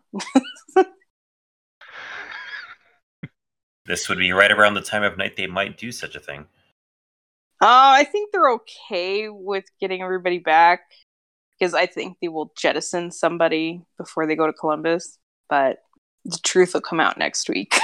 And not that you want anybody to get hurt at any given time, but with this relatively light portion of the schedule, this is the Avs' really best chance to really heal up and get ready for what's going to set up to be a very busy second half of November. Yeah, it's certainly a blessing in disguise that somebody can go down and then you have 3-4 days before the next game. That Makar, I mean, he can miss 2 weeks and he can miss 2 games. But Yeah, and it's a pretty cream puff schedule for the rest of the month we too. say that, but then they don't beat the Cream Puffs. Well, we played in the cream puff division last year and did okay. So Not early on, but yeah, eventually. So do we want to dissect more about the call-ups? Because I think we've beaten the injuries, pardon the expression, into the ground. Definitely. Sure.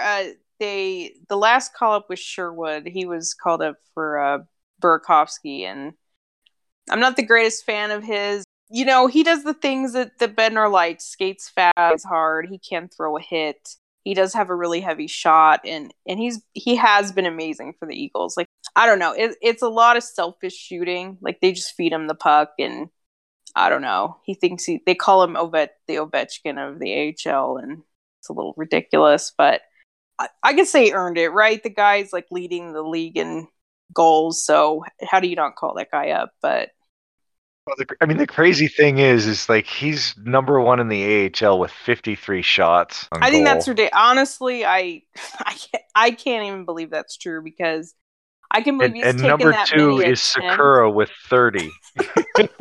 I can believe that many attempts were made. I can't believe that many hit the net. And I know in the AHL, time, space, everything is way different. But, you know, in the NHL, I've seen it several times live. When he comes down the ice on a rush, he's not even close. Like, he's usually shooting it whip on the glass. So, I don't know. He tried this way dangly backhand shot yesterday, and like the defenseman was standing right there, like, haha. But he did have one really, decent chance, and he put a nice hard shot on net. So I mean, there's that. He's just one of those guys where you can get max energy out of a couple times a year. You call him up. I mean, it's fine.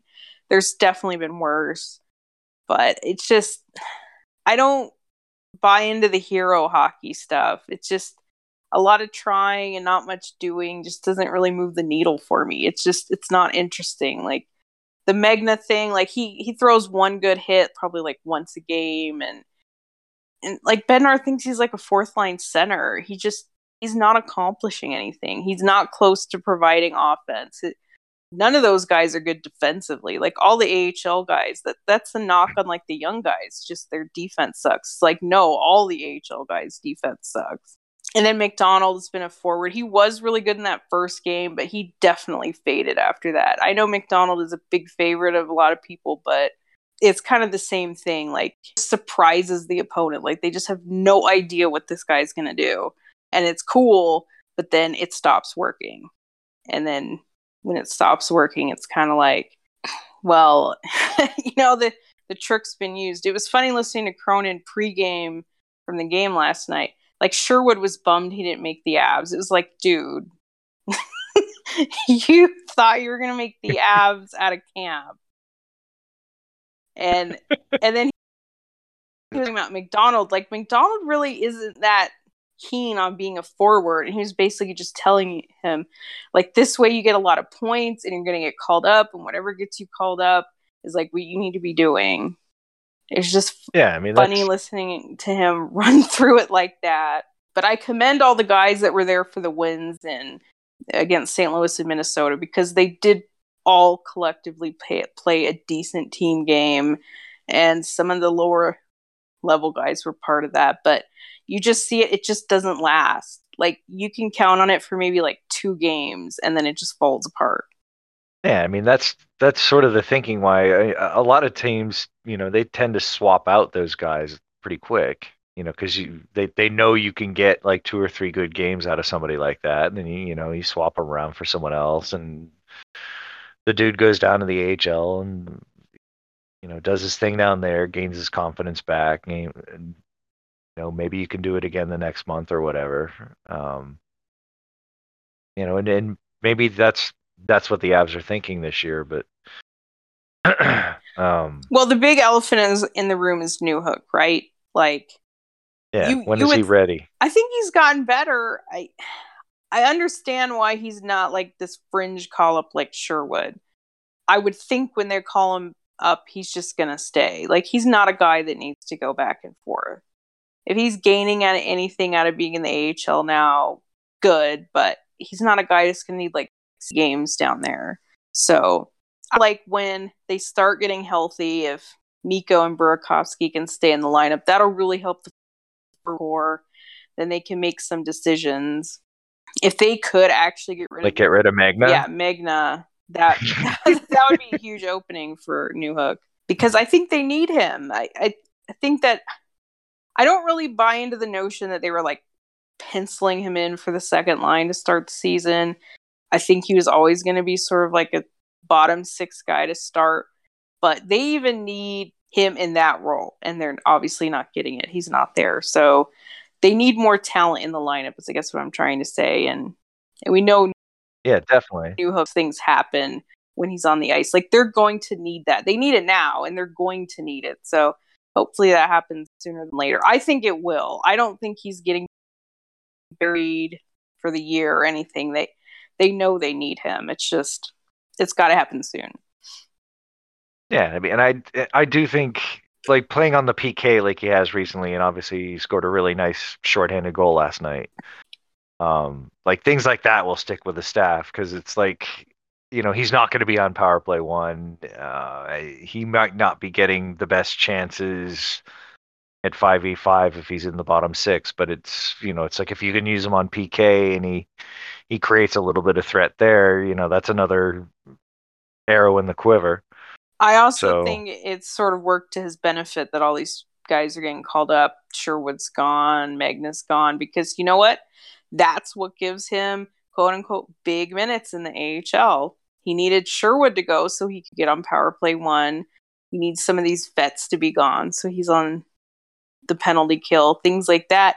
And then that he has a bigger role down there, he is shining. And that's one of the good byproducts of this. So if vets come back, he needs to go. That's also a big part of it. Folks, we are 15 minutes away from hitting our 2-hour mark of this podcast. Bingo bango. Let's dive into some stars and scratches, huh? Yeah, we had 2 weeks to get to, but yeah. So my challenge to you on this is, let's do this without going to our go-tos. No Curtis McDermott, no Bowen Byram. Who do you got? Can we just say Bo's amazing one more time? Yeah. I just want to throw out there that not only does he have the most even strength points on the Avs, he has the most strength points of any defenseman in the league. But that's all I'll say. Go with your star. I'm going to go with Gabe Landeskog, because I think that a lot of people are looking at him, and not to be critical, but, you know, you're saying that, you know, he's not shining or anything like that. I think he's done more good than bad.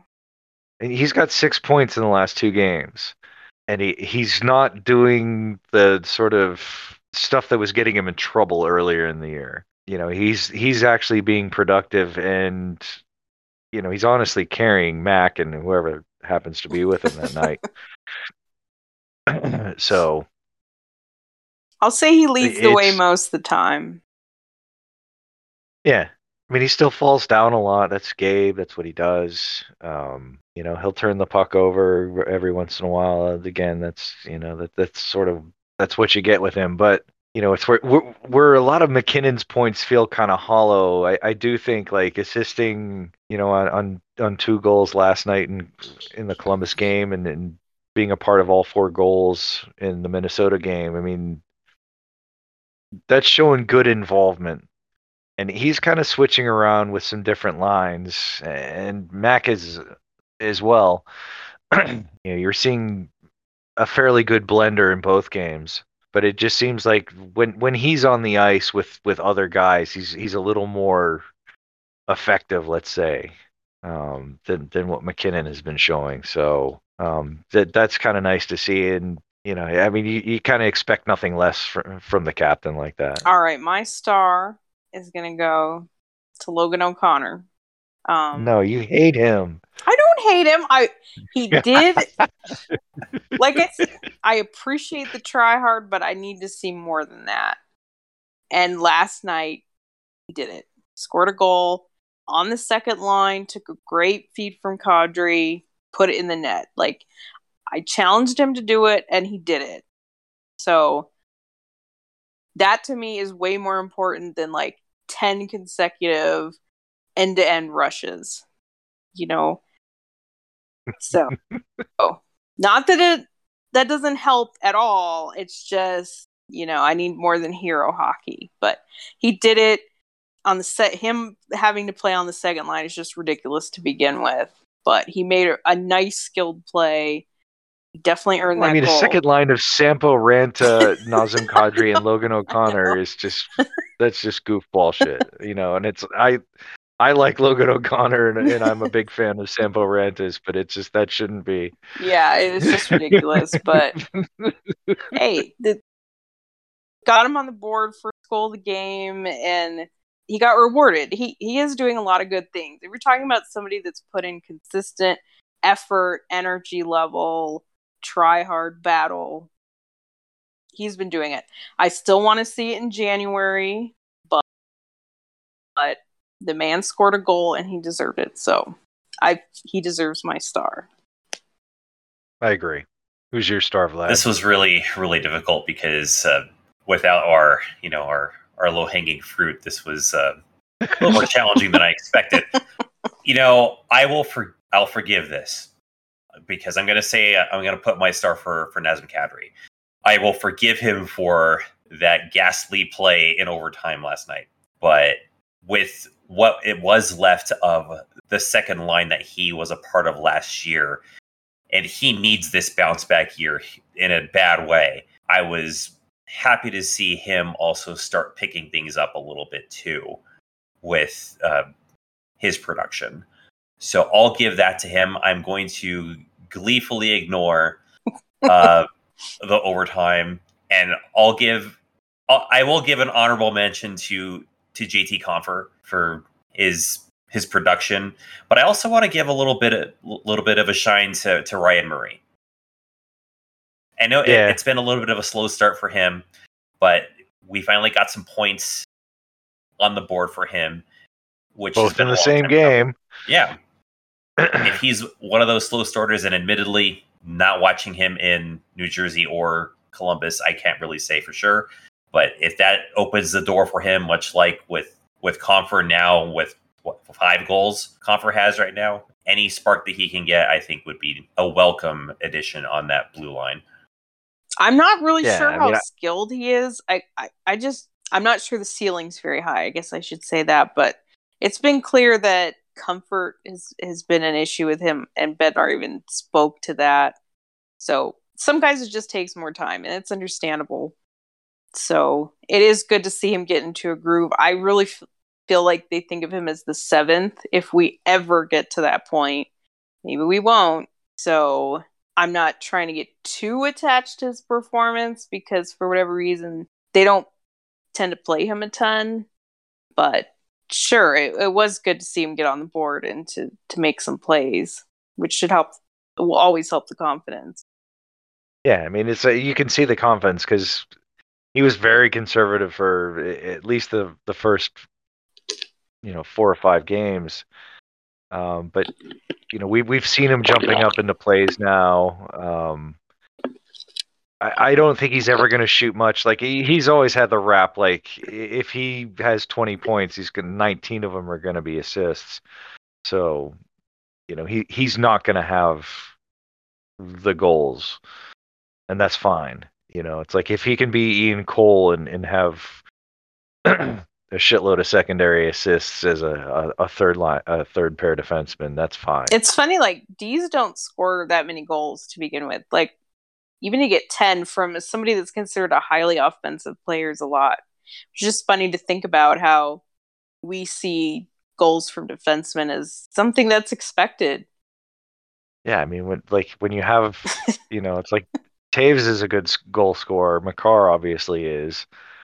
Like Sam has turned into one, and Bo obviously can, and like EJ. I mean, I love EJ, but his goals are all magic bullshit because that's just the way he is. but they're fun. That's true. Every EJ But goal yeah, I is mean, a fun goal.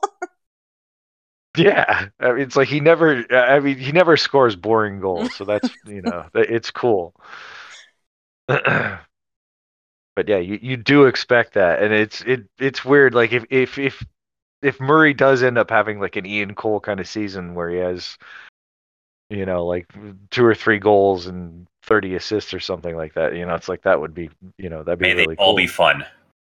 Yeah, my scratch is going to be Jack Johnson, and I know he's played pretty decent, and he's definitely been well above our expectations, but I can't help but seeing a lot out there.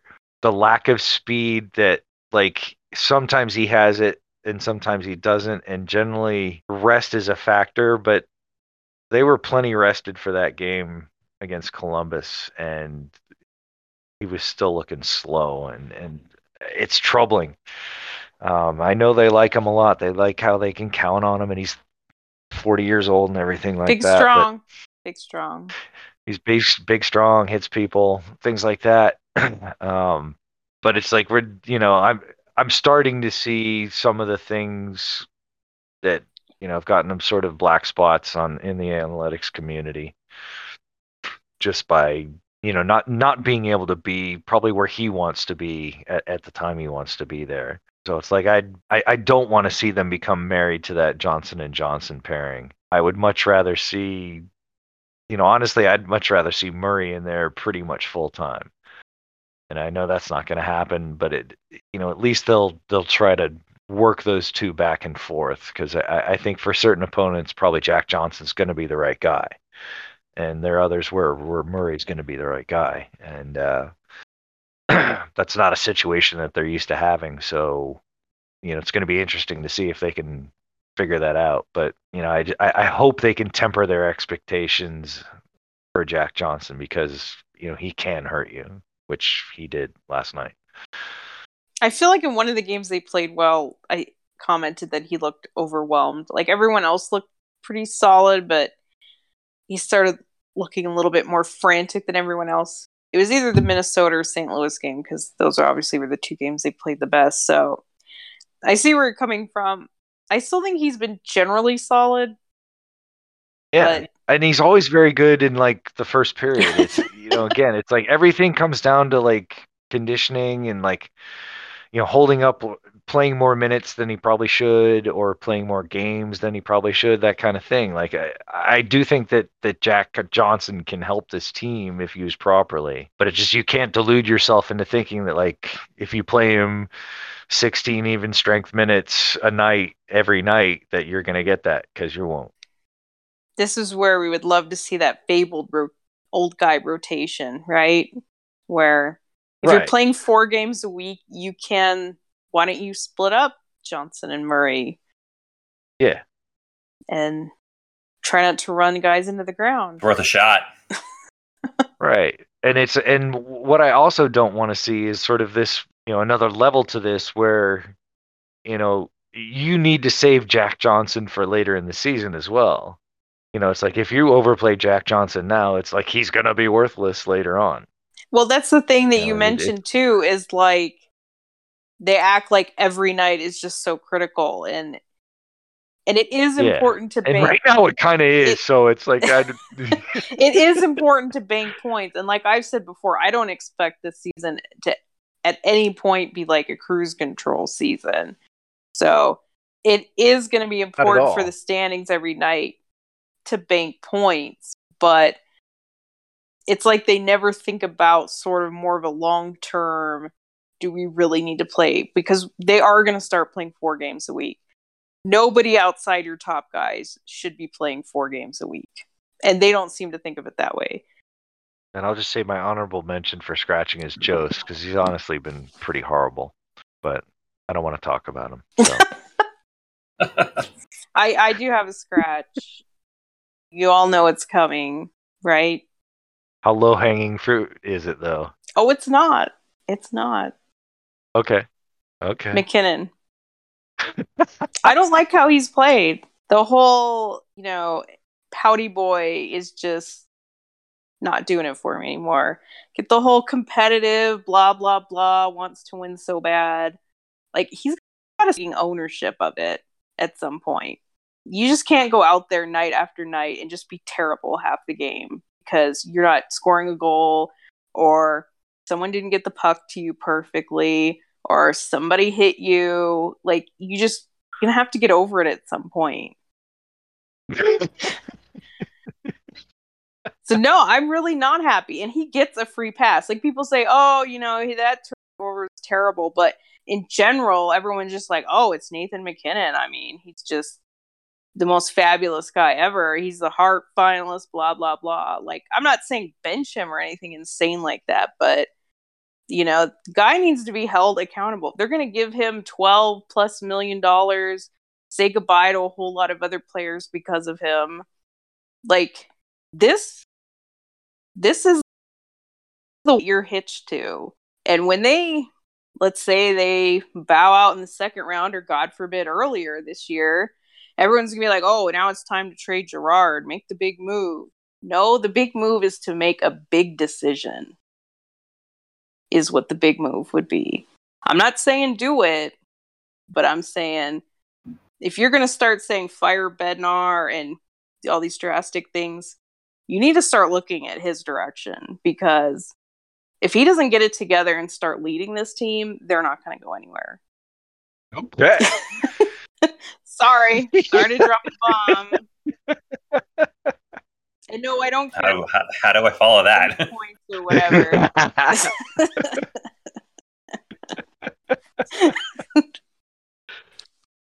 You could scratch Frank for not playing a single game under a contract he signed almost 2 years ago. I never thought of it like that. It's essentially robbery, isn't it?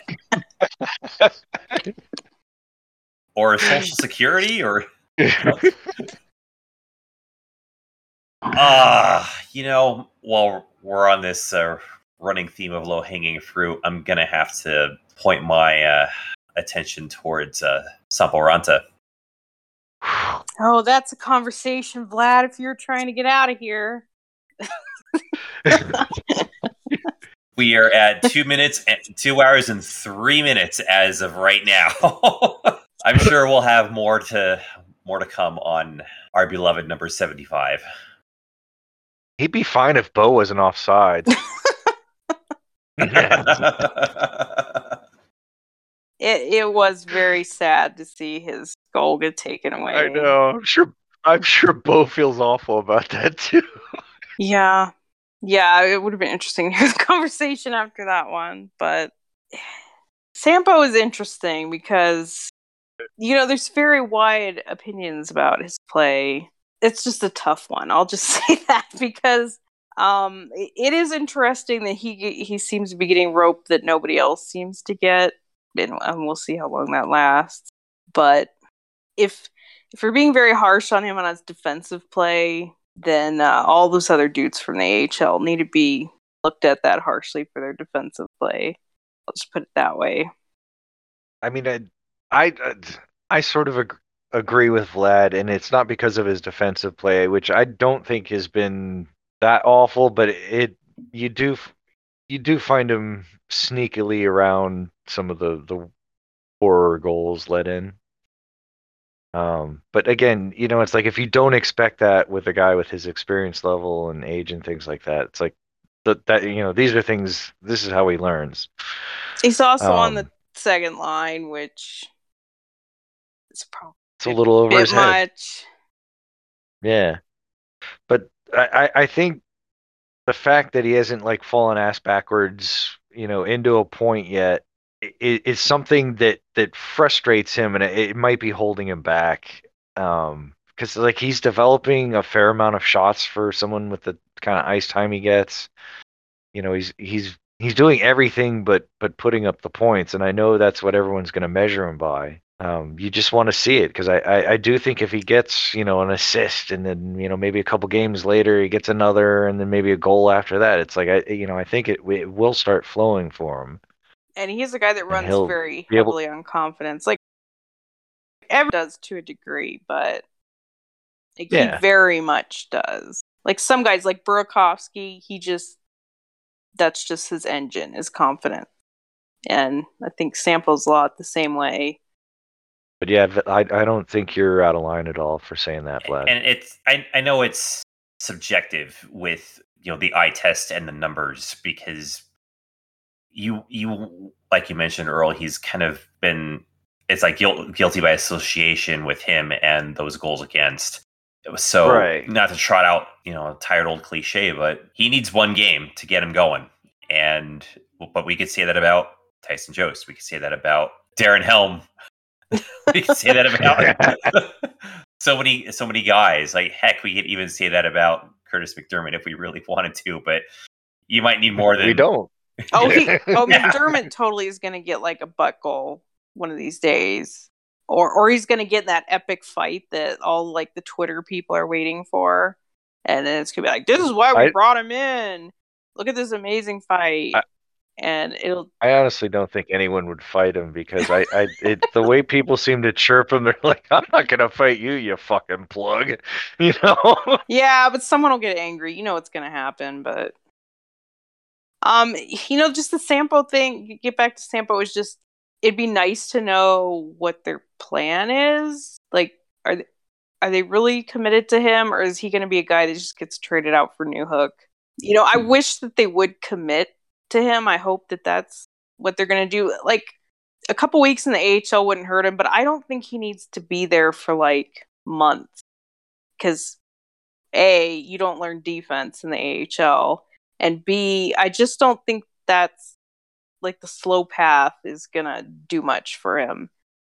I mean, obviously he needs to work on defense, but I don't think that's what they're looking for. I mean, I think the reason he was, he made the team and stayed on the team is they thought that, he could be a good forechecking presence and help create some offense.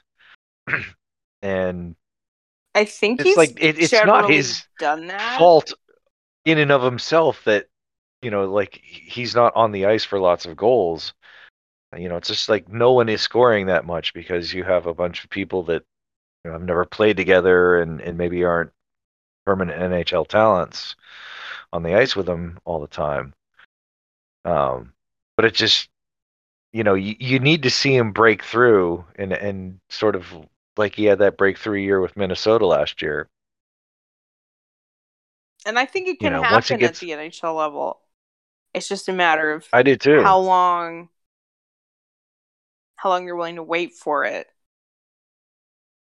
That's what I'm saying. I think that the AHL might not help his defense, but if he did end up going down there and working on his offense and getting some confidence, I think he could bring that up to the NHL level. But then we get back to the same conversation. Is he going to be on power play 1? What line is he going to be in? Who are his line mates going to be? What role is he going to be in? Like, he was on the third line when he arrived in the AHL last year, which then you could say he was doing things on the third line, which I think he could, but it just gets back to that whole big minutes thing. Like, it just doesn't exist, especially in this system. So, like, people see him sent down and think, oh, he's going to score like 10 goals when he gets there. It just doesn't work like that. So. I mean, I'm not putting a number on it. What I want to see him is just, finding some open ice and being able to, have the game slow down for him, which it would down there. I think significantly after playing in the NHL for, almost 10 games now. Well, that's why I say I think a short visit would be fine, but the whole like, oh, let's just try again next year. Like the ship will have sailed. If they don't get it figured out through this year, like, the ship has sailed. And I just hope they don't give up that easily. It's just... I don't think they will. I mean, he's just too talented for that. I mean, them not giving up... But it's like... Do you really want to put money on that? Yeah, but I mean, I think he's suffering from the same thing that Newhook apparently was, with, a little bit of confidence and frustration. I mean, if he's not frustrated and lacking a little confidence right now, he's dead inside. I mean... Oh, I'm sure he is. He's used to producing. But he forechecks, so that's why they kept him. There you go. It's all that matters. So the Avs will wrap up this week, wrap up this week in Columbus to finish out the season series against the Blue Jackets on Saturday. That is a 5 p.m. Denver start time, and then another 4 days will come and go between the Avs' next 2 home games. The first of which will be on the 11th, hosting the Vancouver Canucks at Ball Arena. That is a 7 p.m. local start. For those that will be in attendance, it will be the first Avalanche game in which attendees will have to provide either proof of full vaccination or negative COVID tests if you are planning on attending. And then Saturday the 13th is Hockey Fights Cancer, and that will be against the San Jose Sharks. That is a 7 p.m. puck drop at Ball before we go on the road 3 days later for a 2-gamer to Vancouver and then up to Seattle for the very first time ever. The Kraken. I think that'll be a good road trip for them. The first one wasn't too good. There's some novelty to it, let's just say. I like that it's not that deadly Western Canada slog they generally get early in the season where you have to play like Winnipeg, Calgary, Edmonton, and Vancouver all in one fell swoop. Yeah, you're just biting off a little chunk of it here. But it'll be neat to play in Seattle, and then for those that don't know, that Vancouver game would be Byram's homecoming. So that could be fun. It's a family reunion week. Avs will get to say hello to old pals, Phil Grubauer and Jonas Donskoy, and gone but hardly forgotten legend of the Kraken, Curtis McDermott, will get to go and see his old untrodden stomping grounds. Can we say hi to our 4th round pick? And plus, we get to see Dries and Burrows up in Vancouver. Oh, those 2 games against Vancouver should be interesting because I'm not going to say, they don't play defense, it's going to be easy, but just to have that type of game that might be a little bit more wide open. It could be goals both directions, but it's at this point, I would say refreshing to play those kind of games. It's just more interesting. Like, it's nice to see offense. So those could be fun. And I think San Jose is actually fairly decent. We'll see if that's just a mirage or not. But I think some of their... And it is. Well, I'm not going to say they're like... thing, but I think they're playing a lot better than they did last year. And then the game against Seattle will be interesting because obviously we've never played them, and just to see their style up close, different. Not really sure what to make team. I think it'll be interesting to see sort of the Avs top line, how they deal with Gruby. Where they aim. Yeah. Friendly fire? Maybe not. Hopefully they have the book as good as Vegas did. Though I'm sure we'll probably gather around the microphones here before the Avs take that road trip up to Vancouver here in a couple weeks. Definitely. Hopefully. All right, gang. Well, this was fun. A little overdue, but glad we were able to kind of figure out what's up and what's down, and we'll see where things lead out of this weekend and into next week's home games here with Vancouver and San Jose. So, for those of you that have stayed up past your bedtimes, like all of us have in this particular episode, we appreciate you being here. Be sure to follow us on Twitter, AvsBRblog, and if you're not on our Twitch, why not? We're there too. Same name. Jackie, Earl, thanks again. This was fun. Thank you. It was. Indeed. So we will see you next time.